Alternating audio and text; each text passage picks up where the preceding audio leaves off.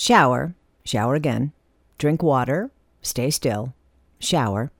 It's me, Cindy. I'm making a list to prepare for this hideous, horrible, horrendous, hazy, hot and humid couple of days that have moved from weather reports to the hard news because it's the middle of summer.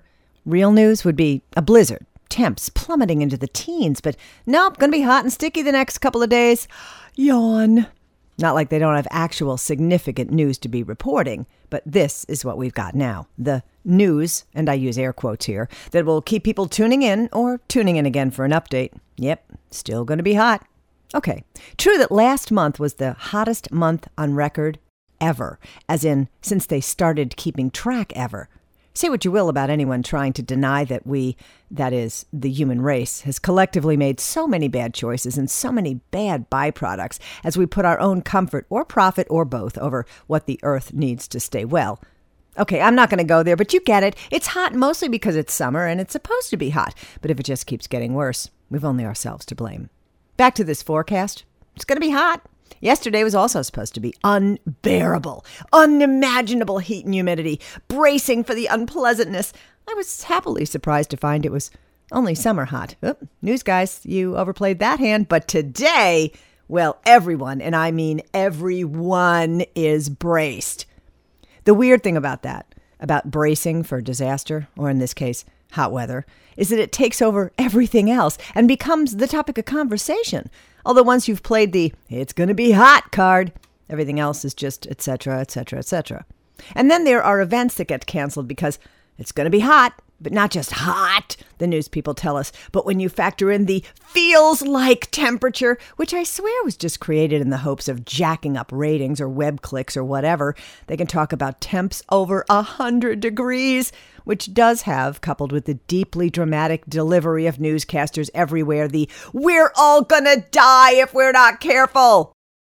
Oh, and don't leave your dog in the car when you run into the store. They will die. Or they could die. Or at least hurl all over your upholstery, which would serve anybody right who isn't considering it's hot for dogs, too. And if you see a dog in a car, even if the windows are open a crack, don't hesitate to whip out your phone and call the local police. Save the dog, help the stupid owner get a lesson in animal care. Oh, except for the time that I called the police and before they got there, the guy came walking out of the store and looked at me and said, "Yeah, my dog's in the car. I got the car running. The air conditioner's on. See him with his face to the fan?" I was like, oh, yeah. Anyway, got that whole thing out of my system. You need a good idea for something to do when it's hot out? Aside from complaining? Or just silently suffering. Go to the movies. I know a trip to the theater could set you back a pretty penny, but sitting in a comfy seat, especially theaters that have recliners, in the super air conditioning, temps in the teens, or so it sometimes feel like, so bring a sweater, with an icy Dr. Pepper, maybe some popcorn or peanut M&Ms. Even if the movie is only meh, it's still a great break that'll help you forget that you could fry an egg in that parking lot outside. I just went to the movies. I saw Toy Story 4. Which I'm sure you've already heard is just as fun and funny and sweet and creative as its three predecessors. It's remarkable to me that Pixar is so successful with managing to maintain that really high quality of each new movie in this series. Of course, movies are their business. Maybe it's more remarkable when a sequel comes out that just stinks. How does that happen? So much talent, so much money, so many people working on something that falls so short? That's a mystery I'll have to unravel sometime, but now I'm applauding Toy Story 4, which introduced us to a new character, Forky. If you haven't seen the movie, I won't spoil it any more than to tell you that Forky has been made from a spork, a popsicle stick broken in two, a glob of clay, and two mismatched googly eyes. You may already know I'm a big fan of googly eyes, so I was prepared to love Forky.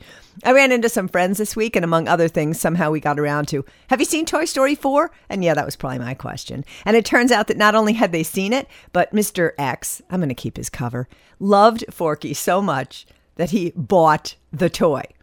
Yeah, let that sink in. Forky, a character made out of recycled bits and pieces, has been remade in plastic and packaged and is on sale at Target. Not even on sale. Full price, $14.99. So me being me and not checking my reaction before I let fly, I go, "What? You didn't make your own?" That makes most sense to me.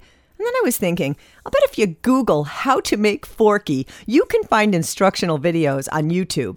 Could be Pinterest is chock full of Forky how-tos. But wouldn't you like to just make your own version? I'm thinking mine could be a relative. A spin-off, if you will. Forkarina, Forkarella, the Forkinator, Fork-U, or maybe not Fork-U, the Forkster, Forkcat. Don't have to Google how to make your own. I got an idea. Step 1, get a spork from Taco Bell. While you're there, get a couple of crunchy Taco Supremes. I get mine Easy Meat, which is Taco Bell speak for light on the meat, please, or the Nachos Bel Grande, yum, or a Mexican pizza, which is one of the best things Taco Bell does. I got to say, as far as fast food goes, I adore Taco Bell. Only downside, you can't eat it while you're driving. Well, you can, but you'll be wearing it the rest of the day. Okay, next, you got the spork, get the popsicle stick. If you really want to maximize this entire experience, get a popsicle first. Makes a nice dessert after your Taco Bell feast, and then wash off the stick. Then swing by Michael's, and if you take an extra minute, you can find a coupon online or on your smartphone. There's always a coupon to save money at Michael's. And buy a pack or two of Googly Eyes. Official Forky has mismatched size eyes. Go with that, or feel free to give yours a matching pair. While you're there, pick up a pack of pipe cleaners, red if you're looking to copy, or any color if you're a rebel. Official Forky also has a mouth that looks like it's made out of blue yarn, and a line on its forehead or the area above its eyes that's made either out of red yarn or maybe a strawberry Twizzler. Take your pick or go rogue. I think you have everything you need now. Okay, now take your popsicle stick. You probably want to, like I said, rinse it off first. Break it in two and position the two pieces in a V shape that create the base. That would be Forkenstein's feet. At the pointy end of the V, place a glob of clay, making sure the stick feet are pretty stuck on or maybe stuck into the clay. Before the clay hardens, of course you got a little while there, take the spork, attach the googly eyes, make a mouth out of the yarn and glue it in place, under the eyes. Add the other strip of yarn. Oh, wait, maybe that's his unibrow. And stick the handle end of the spork into the clay. Last thing you have to do is twist the pipe cleaner around his or her midsection to create arms and bend up the ends to look like hands. And there you go.